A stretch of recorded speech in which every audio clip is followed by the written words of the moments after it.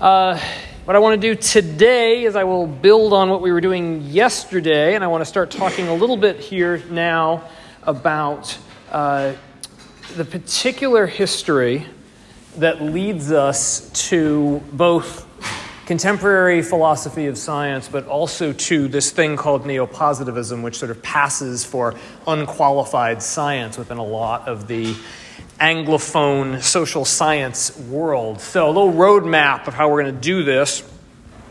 I mentioned yesterday that in order to make sense of some of these things, we have to start out with a little canvassing of the whole European Enlightenment. So we're going to do a quick whirlwind tour of some of the basic high points of old dead white guys thinking about knowledge, which is kind of what happened in the European Enlightenment. It was mostly old white guys. And so talking a little bit about sort of how the understanding of knowledge that they had sort of became the framework that a lot of subsequent work would play around within.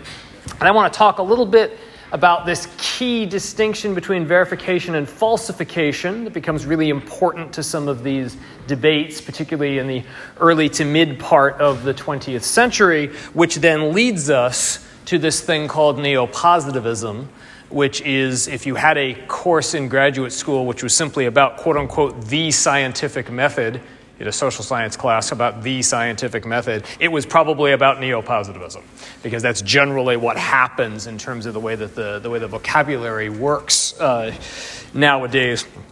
Obviously, if I believed that neopositivism was, quote-unquote, the scientific method, this would be a very different set of lectures, and it would actually stop today, and you wouldn't have to come for the next 3 days. But this is one of the various kinds of options that shows up on the menu, but I think it's important for us to understand what that option looks like, in part because all of the other approaches we're going to talk about for the rest of the week key off of various criticisms of this approach. So it's important for us to get this one straight before we move on from there. Now, any kind of reflection on how in knowledge and the problem of knowledge was addressed in the European Enlightenment philosophical tradition has to start with our friend René Descartes. Not only because he thought, therefore he was, but also because Descartes, somewhat against his own intention, ended up setting up a problem that he couldn't solve, and the fact that he couldn't solve the problem sets the agenda for everybody else trying to solve it in the European Enlightenment tradition for the next 350 years. So Descartes, like most of the other people that we're going to talk about here for the next little while, is a person who did not succeed. But it is a glorious failure, and that glorious failure is important because it gives us this legacy that then people keep wrestling with. So, for those of you that haven't read Descartes recently, it's useful to remember that Descartes' problem, or the way Descartes frames the problem of knowledge, is in this very explicit context of thinking about religion and thinking about religious knowledge and scientific knowledge, because Descartes' puzzle that he starts off his meditations on first philosophy with is: we know the truth because we have revelation, because we have scripture, because we have obviously the correct religion. And the problem is, how do we make the truth of that religion known to other people who do not necessarily share our religious inheritance? We cannot simply quote our scripture at them because it is not their scripture. And so we can't rely on revelation to demonstrate the validity of the things that we already know to be true. So we need some other way to demonstrate the validity of those things. Now, there's a huge debate in Descartes scholarship about whether Descartes actually meant that or whether Descartes was just saying that so that he could get past the censors at the time, because you couldn't publish anything about religion and truth unless you made all kinds of obeisance to existing Christian doctrine. So the debate on that goes on and on. It's not necessary for our purposes to solve that particular debate. The point, though, is that what Descartes is trying to do is to look for an independent basis on which to place knowledge. Not scriptural revelation, but something else, some other way of grounding what it means to know things. So, perhaps in part because what he's trying to do is ground not just empirical truth, but kind of religious truth, he says what you need to do is you need to search for some kind of absolutely certain basis on which to place knowledge. So in order to find an alternative way of grounding things, we would have to find a completely immovable groundwork, a foundation on which we would be able to build, something that would, in effect, be the functional equivalent of scriptural revelation, so just as secure as Scripture for a believer, but not based on divine revelation, based on something else.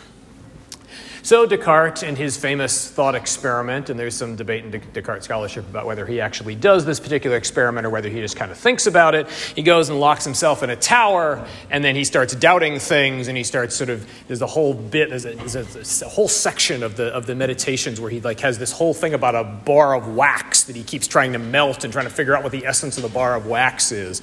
And these fine-grained descriptions of how the wax is melting, and is the wax still the wax if it no longer has its waxy form, and all of this kind of stuff. So Descartes is looking for this absolutely certain grounding, and his procedure, which is important for especially what comes next in terms of this philosophical tradition, his procedure is to say, I find the thing that is absolutely certain by doubting everything, and eventually, if I doubt everything, I will get down to the bottom, and I will find something at the bottom that I cannot doubt.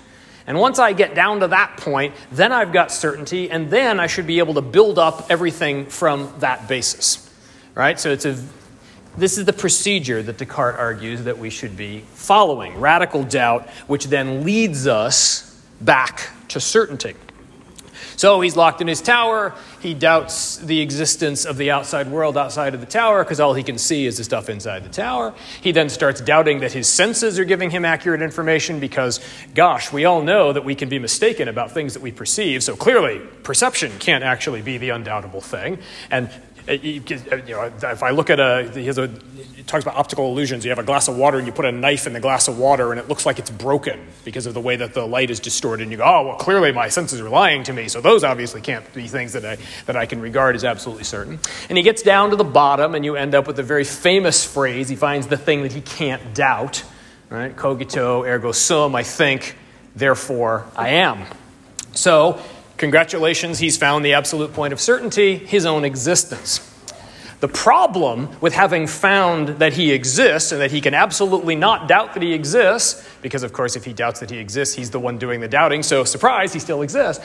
The problem is that only gives him his own existence and doesn't actually allow him to then move back the way he had originally projected from that absolutely certain basis to knowledge of other things. And he says, well, yes, because I appear to have these sensory perceptions that tell me things like there are objects in the world. But, maybe I'm being deceived by that. Maybe there's some powerful demonic force that is distorting my senses and leading me to believe that I see these things, but actually not. So how do I get myself out of this? What Descartes needs to do, and this is critical for the next several hundred years of people trying to work this through, is that Descartes argues, it's a convoluted ontological argument, but in brief, Descartes argues, because I am a limited being and I have an idea of an unlimited perfect being, I could not have come up with that idea unless there was an unlimited perfect being that could have put that idea in my head. And therefore, God must exist, and therefore God must be good. And if God is good, then that means there can't actually be a demonic force that allows my senses to be deluded, because God would be more powerful than that force and would therefore stop the demon from misleading me, and therefore I can trust the evidence of my senses. This takes about 2 chapters of the Meditations for him to run through this particular line of reasoning, which only makes sense in terms of medieval scholastic categories about ontology. So it's a very, very weird proof. But the point is that Descartes requires the existence of God in order to make his procedure work. From the undoubtable fact of my own existence, I only get back to being able to trust the evidence of my senses if I can demonstrate that God exists so that my senses don't ultimately delude me. So that's kind of the cycle that Descartes runs through. Now, this seems to be a perfectly reasonable proof as long as you already believe in the existence of a divine being that has all perfections. So if you already are a believer and you already believe in God, sure, this argument works. But of course, Descartes' whole project was to try to find a basis that was different than scriptural revelation for knowledge. And he ultimately can't do it because the only people who would assent to his proof are people who are already believers in the same kind of God that is revealed through the scriptural tradition that Descartes is a part of. So he can't actually get out of this particular hole. So what you end up with, and this is what the philosopher Richard Bernstein many years later would refer to as Cartesian anxiety. You end up with this very strange situation where the first part of Descartes' argument seems to be pretty unshakable. Individuals exist. The rest of Descartes' argument, and therefore we have good knowledge of the world because God makes sure that we don't get deluded, that part gets doubtful. So what are we left with? What we're left with is a whole bunch of autonomous, knowing individuals with no confidence in anything that they know.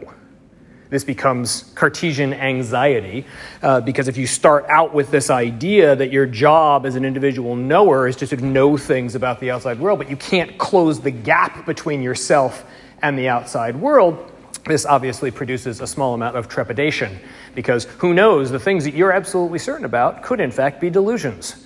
And if they're delusions, oh no, maybe I don't actually know anything, right? So that's the kind of heritage that Descartes ends up bequeathing. Even though he tries to get around this, he ends up forming and framing the problem in a way that people are going to basically live within that frame for the next couple of hundred years of European philosophical reflections on the problem of knowledge. So the first kind of attempt to resolve this problem of Cartesian anxiety, and yes, I'm being anachronistic by referring to it as Cartesian anxiety because that term doesn't come around for a couple hundred years, but I think the term makes sense of what this procedure is actually like. So this is John Locke. And Locke is one of the authors of one of the first kinds of solutions. Not the only one, right? Thomas Hobbes is actually floating around in here as well. And so, as we'll see in a second, is someone like David Hume. But there is a kind of British empiricist tradition that tries to resolve this problem of Cartesian anxiety. And the way they try to resolve the problem of Cartesian anxiety is they say, well, Descartes moved a little too quickly to doubt the evidence of his senses. That really the thing we should use as the founding groundwork of knowledge is not just the fact of our own existence, but in fact the sense perceptions that we have, that knowledge is grounded on our ability to see and perceive the world. So Locke's rather strong formulation of this in his essay concerning human understanding, which is his 2-volume work of epistemology, which in many ways is a much tighter and much more consistent argument than the thing he's probably best known for in the political and social sciences, which is the Second Treatise of Government, which is actually kind of a logical mess if you actually try to integrate and figure out what's going on in the Second Treatise. But that's a whole separate lecture. But Locke's argument in the essay concerning human understanding starts from the idea that human beings are blank slates. And every idea that we have in our heads is put there by perception and then by logical deduction from our perceptions. So it's an idea, as I said, you find this in Hobbes, you find this in other British empiricists. Locke kind of pulls it out to its furthest extent in a lot of ways. But the idea here then is that you cannot look for something that is mentally undoubtable. Instead, you have to look for original sense perceptions, and you have to then deduce things from original sense perceptions. So a lot of the work that Locke does in the essay concerning human understanding is that he takes supposedly complex, subtle ideas and breaks them down to basic sense perceptions. So he takes a notion like justice and tries to take it apart and connect justice back to basic perceptions of balance. And he says, okay, so that's kind of what we're talking about here, that these are really, they go back down to these original sense ways in which we're kind of plugged into the world. So that is the way that they try to solve this Cartesian anxiety problem. You reduce complex notions down to the bottom.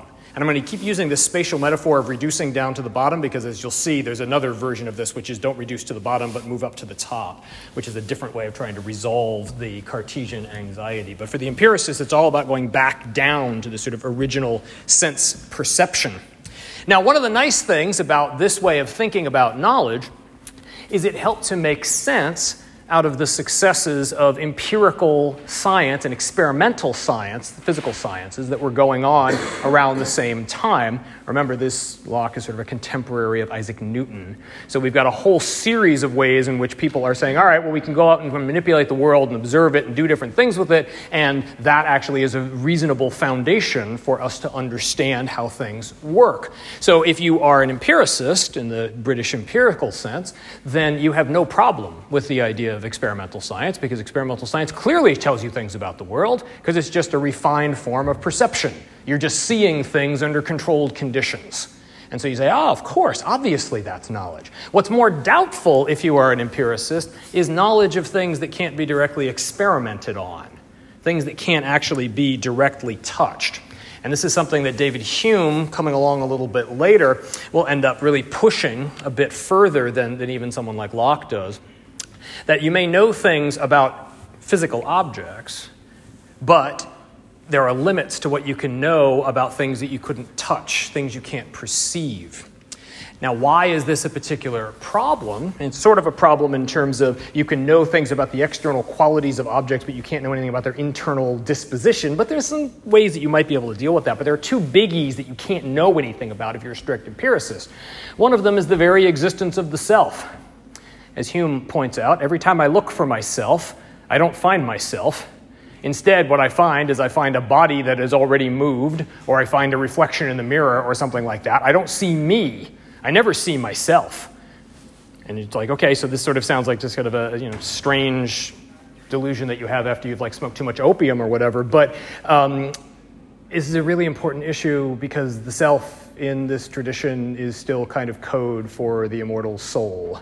And if you can't see yourself and you don't know that yourself exists, then you don't know that you have a soul. And if you don't know that you have a soul, you might be going to hell when you die for permanent torture. So that's a problem, and you really need to be able to validate these things. And if you can't see the self, well, that's a big hole someplace. There's another problem that Hume points out, that if you are a strict empiricist, you actually can't know anything about causality. Because all you know is you know that things seem to succeed each other in certain kinds of patterns, but you have absolutely no idea why. So I see the sun come up in the morning, and it goes down tomorrow. And I see the sun go up, and it goes down, and I have no way of knowing whether the sun's going to come up tomorrow, or the next day, or the next day, because all I know is what has happened in the past, and I have no valid basis on which to extrapolate that. So for Hume, this becomes the problem of induction. Knowing things about particulars, knowing things about perceivable objects only tells you what has happened and does not give you any reliable basis. Again, absolutely certain basis. We're still in Descartes world here. They're still looking for absolute certainty.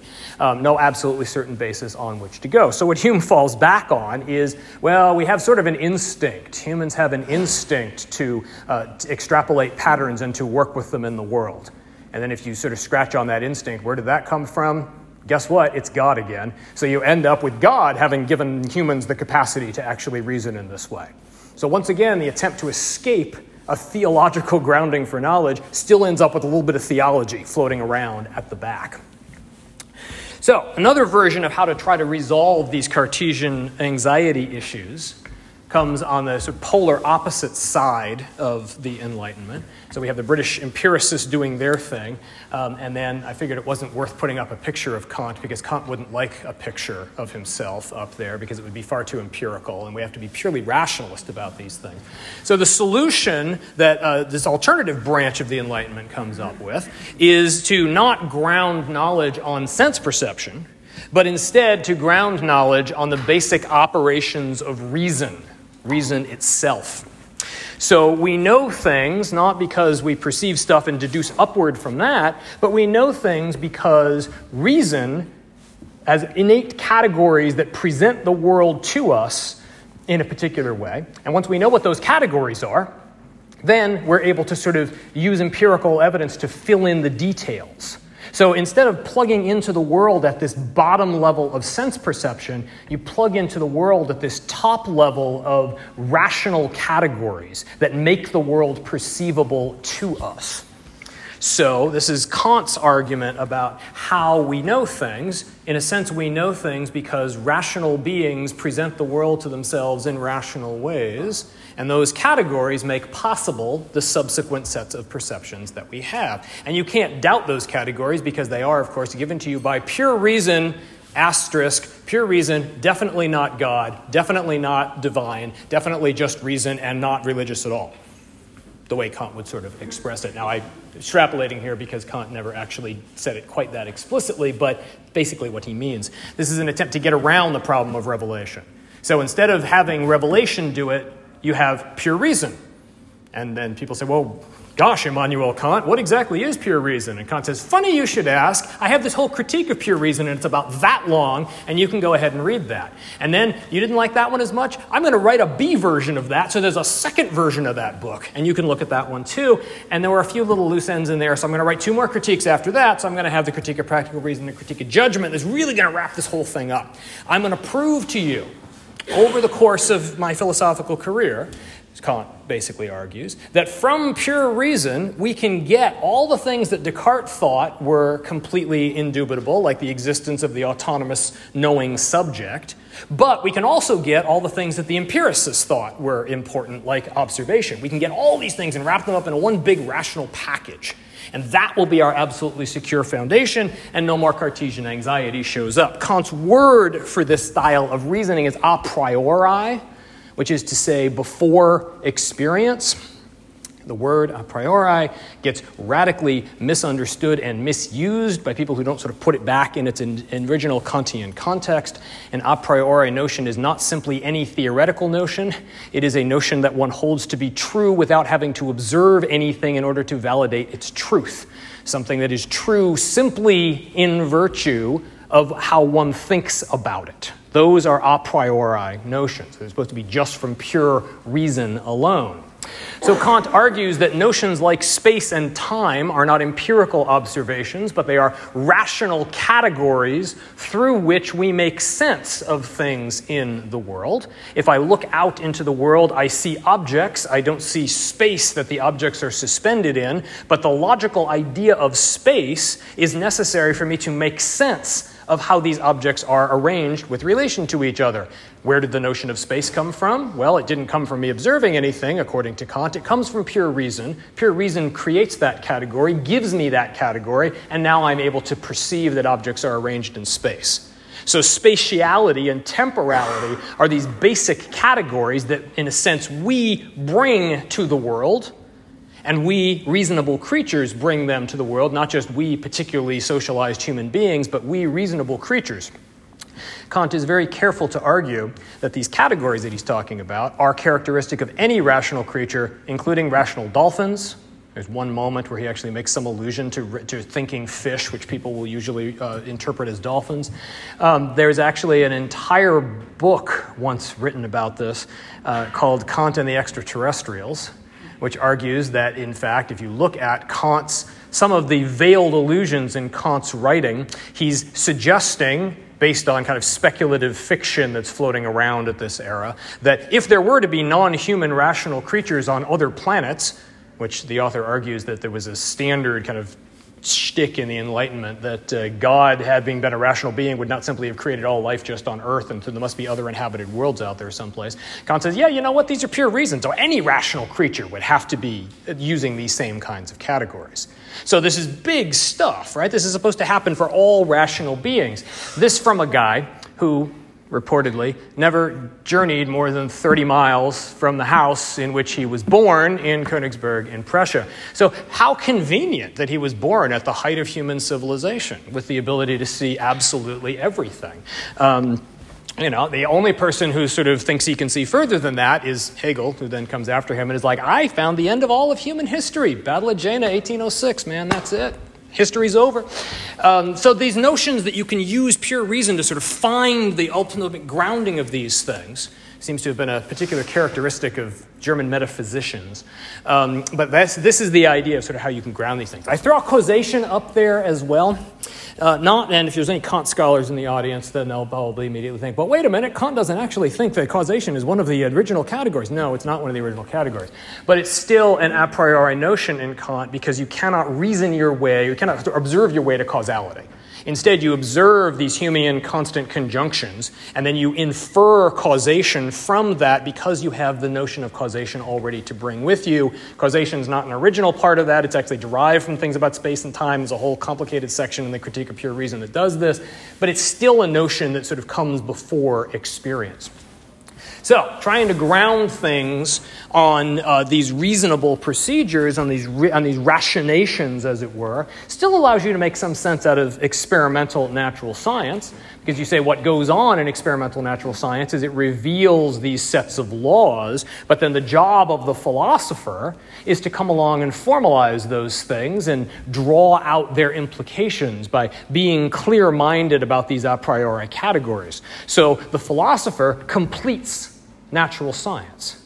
The philosopher completes science by going from the purely empirical results of experiments to the transcendent categories and laws that make sense of that experience. So there's a continuity here between experimental science and philosophy. And Kant thinks that is going to solve the problem. That's going to get us out of this set of Cartesian anxieties. It is also a way of critiquing a strict reliance on empirical observation as the source of truth for being relativist.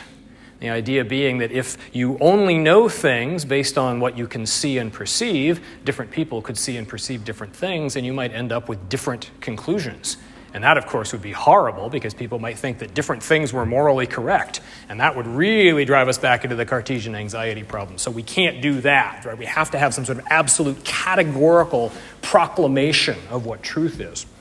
Now, the problem with all of this is that it only works if you agree that Kant's analysis of reason is genuinely transcendental, and that Kant has genuinely elucidated categories that are essential to rational thought as such, and not simply characteristics of, say, the habits of mind of certain well-educated elite Europeans in the 18th century sitting on top of colonial hierarchies and being able to have a life of leisure sufficient to allow them to sit around and think questions like, what exactly is the nature of pure reason?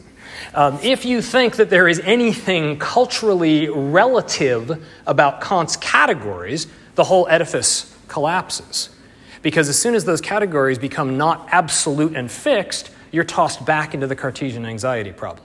Then the things that I thought of as being absolutely secure bases turn out to be an accident of where I was born, how I was raised, and how my society is organized. So then, all of a sudden, Cartesian anxiety looms once again. And essentially, as soon as Kant finishes doing what he does, the various inheritors of Kant fall to debating exactly how much the categories that Kant had in mind and the things that he analyzed were actually only limited categories that were contingent rather than absolutely necessary. So immediately, people start trying to resolve the tensions in the Kantian project, and you have various schools of neo-Kantianism that grow up all over the place. Similar to Descartes, what's important about Kant is not his success. What's important about Kant is his failure. Because they frame the problem in a particular way, and then they set up a set of challenges that everybody's going to try to resolve after this. Hegel and all of Hegel's followers, including the deviant Hegelian followers who become Marxists, are trying to resolve this problem. They're trying to say, where are the absolute categories that we can bring to things? Hegel says, absolute categories actually reveal themselves empirically because that's the way history works philosophically, and so that's what we're going to go and analyze. And Marx says, yes, exactly, except it's labor and not actually the movement of thought. So then that becomes our absolute basis, right? They're all still trying to resolve this Cartesian problem by finding that absolute basis to avoid Cartesian anxiety. Why is this relevant to us? It's relevant to us because of the inheritance that we derive from these things. So the problem of knowledge throughout the European Enlightenment shows up as something that is sort of subdivided, right? Subdivided into the rationalist and empiricist solutions that people are trying. Now, what's interesting about the rationalist and empiricist solutions, if the empiricist solution says we should be looking at things empirically and experimentally and finding basis that way, and the rationalist solution says, no, think more about things, and that's how we should do it, within that very distinction, within each of those camps that are produced by that distinction, you see a kind of repetition of the same movement. So you end up within the rationalist camp between like the hyper-rationalist, Descartes, empirical stuff has no relevance whatsoever, and I'm just going to think about things. And then within the empiricist camp, you have like the super-empiricist Locke. There are no innate ideas. Everything is based simply on perception. But you also have these kind of mixed positions. So you have someone like Hume saying, right, okay, empirical perception, but we also do have to think about these things a little bit, which is how we start noticing that notions like causality have to have been implanted in us in order for us to make sense of our daily experience. And someone like Kant, even though he is kind of the arch-rationalist, still thinks that like you don't understand notions of spatiality until you perceive things. It's just that it's not a deduction from your perception, it's a presupposition of your perception.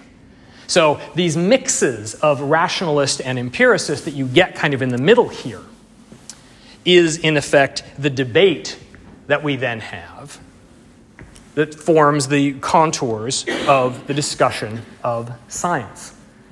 That is kind of the inheritance from Enlightenment philosophy, trying to resolve that rationalist-empiricist tension, which ultimately goes back to the way Descartes formulated the problem in the first place. So this is the kind of the ground on which these debates are then carried out. You can see them throughout these various schools of neo-Kantianism going on through the 19th century. There's one more particular inflection, though, that this story takes to get us up to the contemporary period, and that is a particular inflection that takes a little detour through Vienna. And it has to take a little detour through Vienna because Vienna is the place where this group of philosophers who constituted themselves as the Vienna Circle invented something called logical positivism as a way of trying to resolve these tensions. And logical positivism is the direct ancestor of what currently passes for quote-unquote science in the Anglophone social sciences today. Not that we are all positivists, but we all have this huge positivist legacy. There are no practicing actual positivists anymore. There are neo-positivists, and it's an important distinction that I will mention near the end of the talk here. But in order for us to understand how positivism fits into this picture, and Vienna Circle positivism in particular, as an attempt to resolve that very tension of empiricism and rationalism, it is necessary for us to talk about my friend Ludwig Wittgenstein. And it is important to talk about Wittgenstein, both because this is a setup, because I'm going to talk about Wittgenstein today, and then he's going to come back a little bit later on as a critique of positivism. So it's important to sort of seed him to begin with. The other reason it's important to talk about Wittgenstein is because the folks in Vienna who were trying to solve these sorts of problems were tremendously influenced by what they understood of Wittgenstein's first book, and parenthetically, the only book he ever published during his lifetime, which was also his dissertation. If you want career advice, don't do what Wittgenstein did. He actually only had 2 other publications to his name during his lifetime. One of them was a book review. One of the most important philosophers of the 20th century, and most of what we know about him comes from lecture notes that people took while he lectured, and from his Nachlass, a whole series of notebooks and things that he left after he died that then his students went through and edited and pulled various pieces out of. So very, very interesting guy. Very important because... Yes? No. Very interesting, very important guy who ends up setting the foundation for a lot of the sort of next wave of the resolution of these Cartesian problems. So one of Wittgenstein's central claims is that the only, and this is in the Tractatus, this is in his early work, that the only kind of valid knowledge that we have comes from empirical science. So he sounds at this point very much like an empiricist.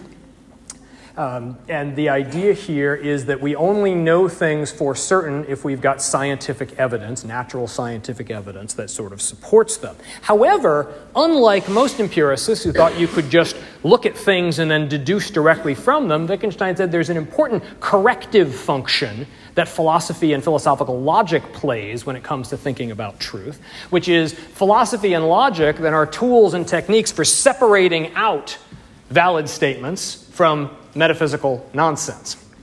So demarcating truth from metaphysics becomes the task of philosophy here. Not doing what Kant thought, which is completing the project of science, but bounding the project of science and saying, here it is, wrapped up, those are the things we can say, that's stuff we can know about. All these other kinds of statements that are about things that are not observable, those are nonsense. And so we should just basically get rid of all that stuff.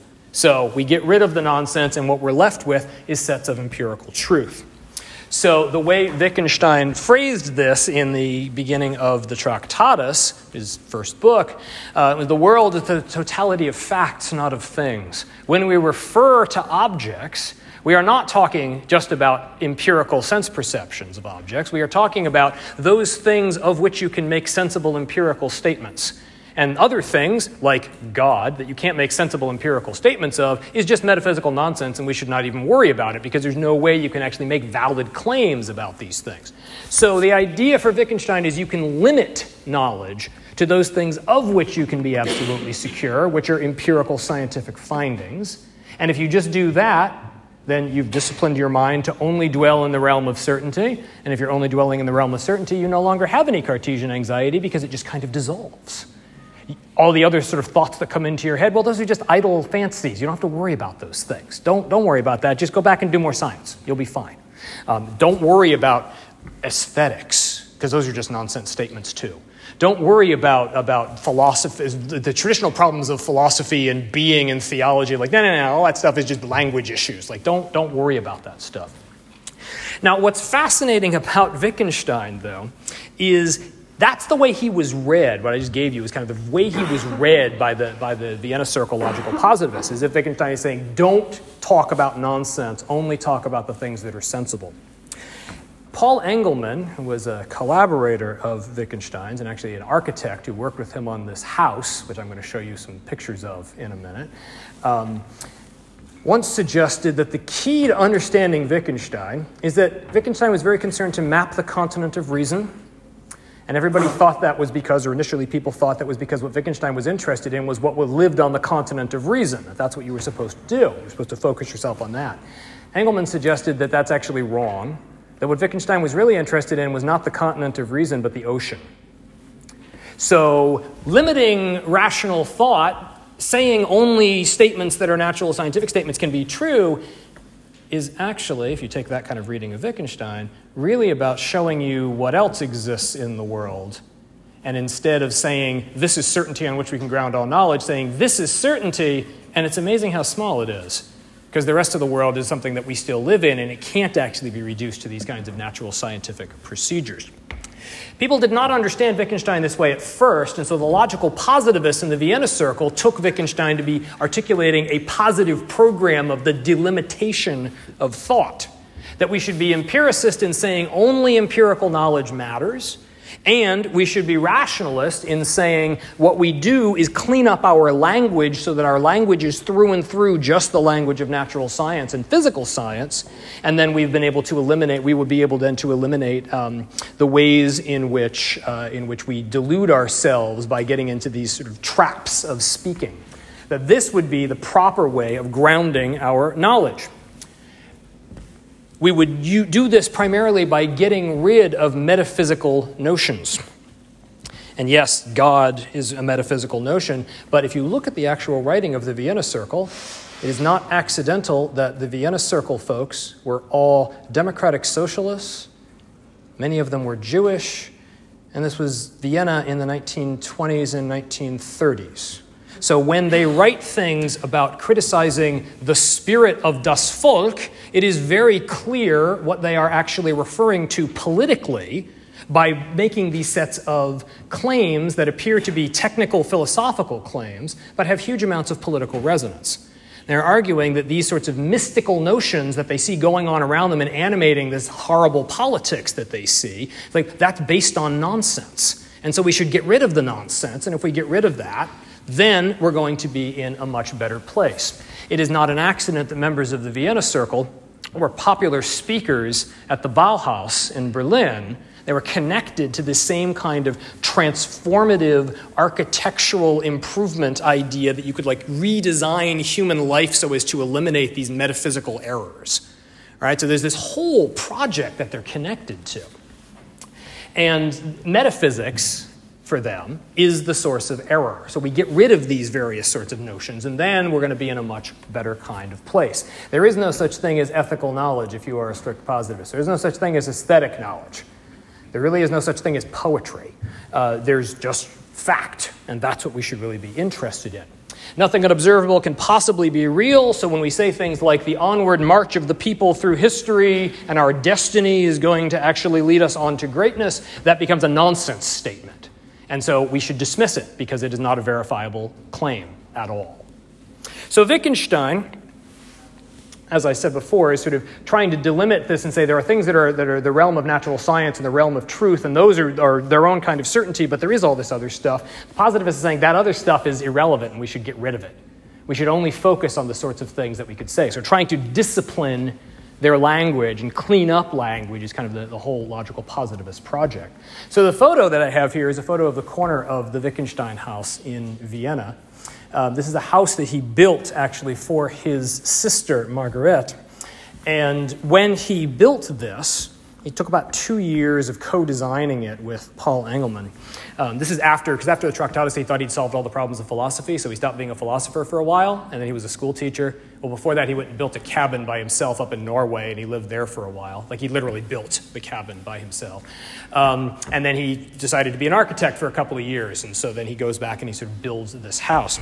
And what's fascinating is if you go to this house and you take a look at it in contrast to the kind of architecture that's floating around in Vienna at the time, right, you can see the contrast here, right? So behind there, you've got a typical 19th century Vienna building where you've got these little gestures and these little sort of architectural details and so on. And opposed to this, Wittgenstein's house is very, very spare, very strict, right? So it's very kind of logically cleaned up.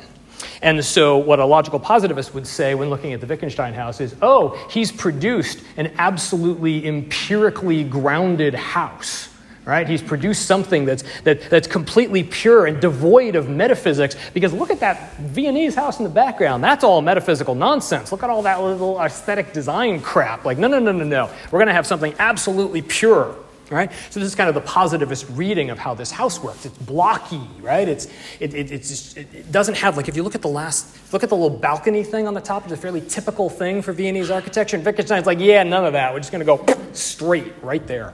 But what's fascinating about the house, and this I think is sort of the key to understanding how Wittgenstein is much more complicated than the logical positivists made him out to be.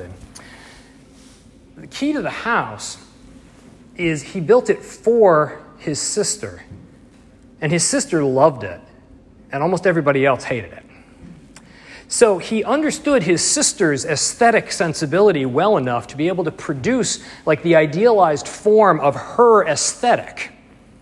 And she was like, yeah, this is a great place. Love it. Her son hated it, which is why then her son eventually sells the house, and it's about to be demolished when an international campaign of philosophers results in it being saved by put on the Vienna Register of Historical Places.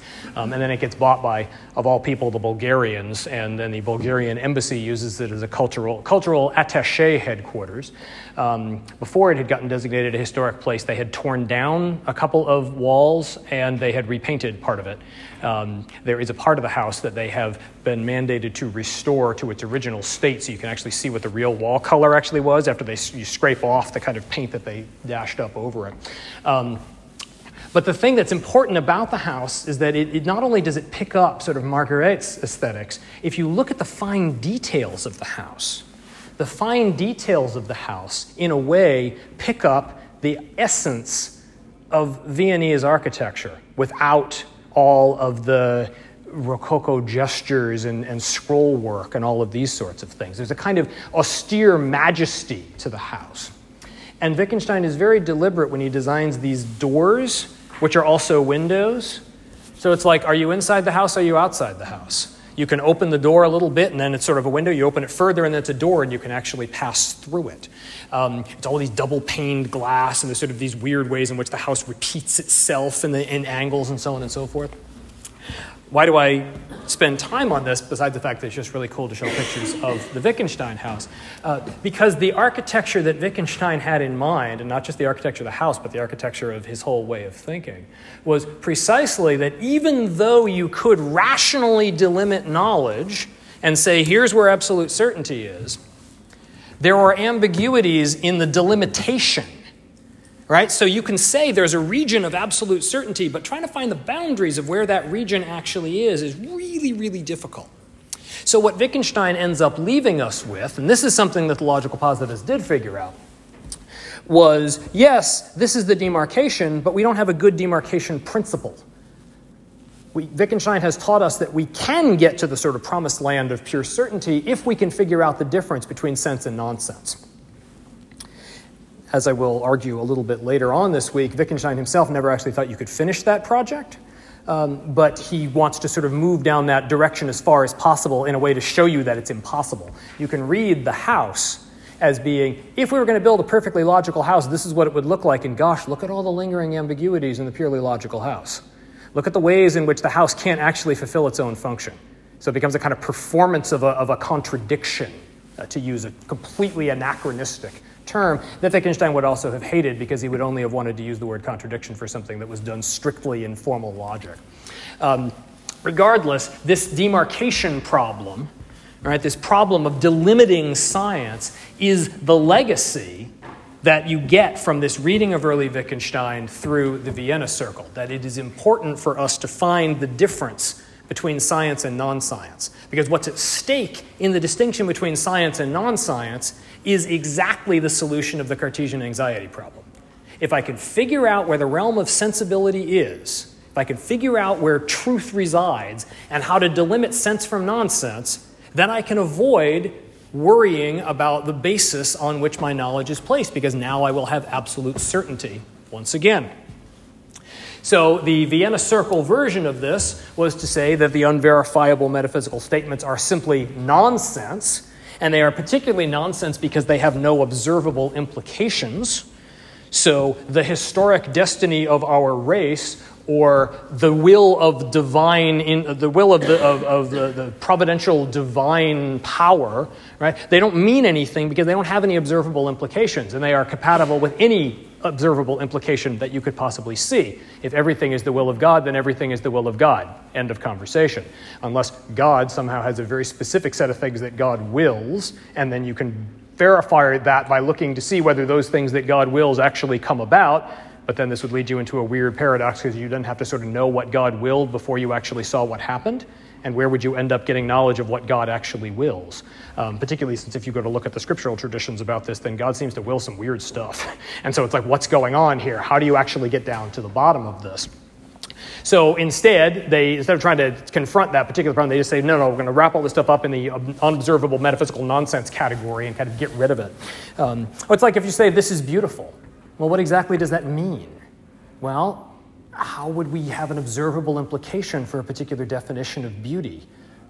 Maybe it's better we just don't go into that, so we just sort of wrap up aesthetics and sort of push it off into the realm of nonsense. That's the way that the logical positivists would try to deal with these things. You would need empirical evidence to try to demonstrate that a particular statement was true, and if there was no possible empirical evidence that would demonstrate that the statement is true, then you simply get rid of the statement. You prune your language. You try to discipline your thinking. The way you would do this for a logical positivist is you have to analyze every statement down to its truth conditions and figure out what would possibly make it true. What kind of evidence could we adduce that would possibly make a statement true like this? This is again modeled on the question of the natural sciences. If objects fall to the ground when dropped and they accelerate at a particular constant rate, well, that's something we can verify by dropping objects and seeing if they in fact fall. There's an idealization of the sort of idealized Galilean experiment of dropping things off the tower in Pisa. Regardless of whether that actually happened, the idea is this is what we would need to do, these kinds of experimental procedures. And if you can't do that, well, just get rid of it and you'll live a happier life by not having to worry about these things. It is important to note, because people often misunderstand this, that there is absolutely no incompatibility between this kind of strict logical positivism and the idea that statements can be probabilistic. Because a probabilistic statement, this is 75% likely, is just as definite a statement as this is 100% likely. It's not definite in terms of the outcome, but definite in terms of the confidence you have in it. If I say this is very likely to happen and I can give you a precise number of it, sure, I can be absolutely certain that this is 75% likely. right? It's that absolute certainty is the kind of thing that they're still aiming at here. The project, as I said, is to definitively bound natural science and figure out where the limits of science actually are. So the inheritance, in a way, of the Vienna Circle and logical positivism is this demarcation problem. And I'm going to stop here because we're out of time, and tomorrow I'm going to talk a little bit about the last piece of this puzzle, which is this guy named Karl Popper, who you may have heard of, who was a postdoc floating around at the Vienna Circle meetings. He would go to the cafes where they would be talking, and he would say, well, I had this idea, not about verification, but about falsification. They'd be like, yeah, Karl, yeah, hang on. We're busy trying to figure out how we would properly scientifically describe the curl of the smoke from Neurath's cigar. That's our big concern right now.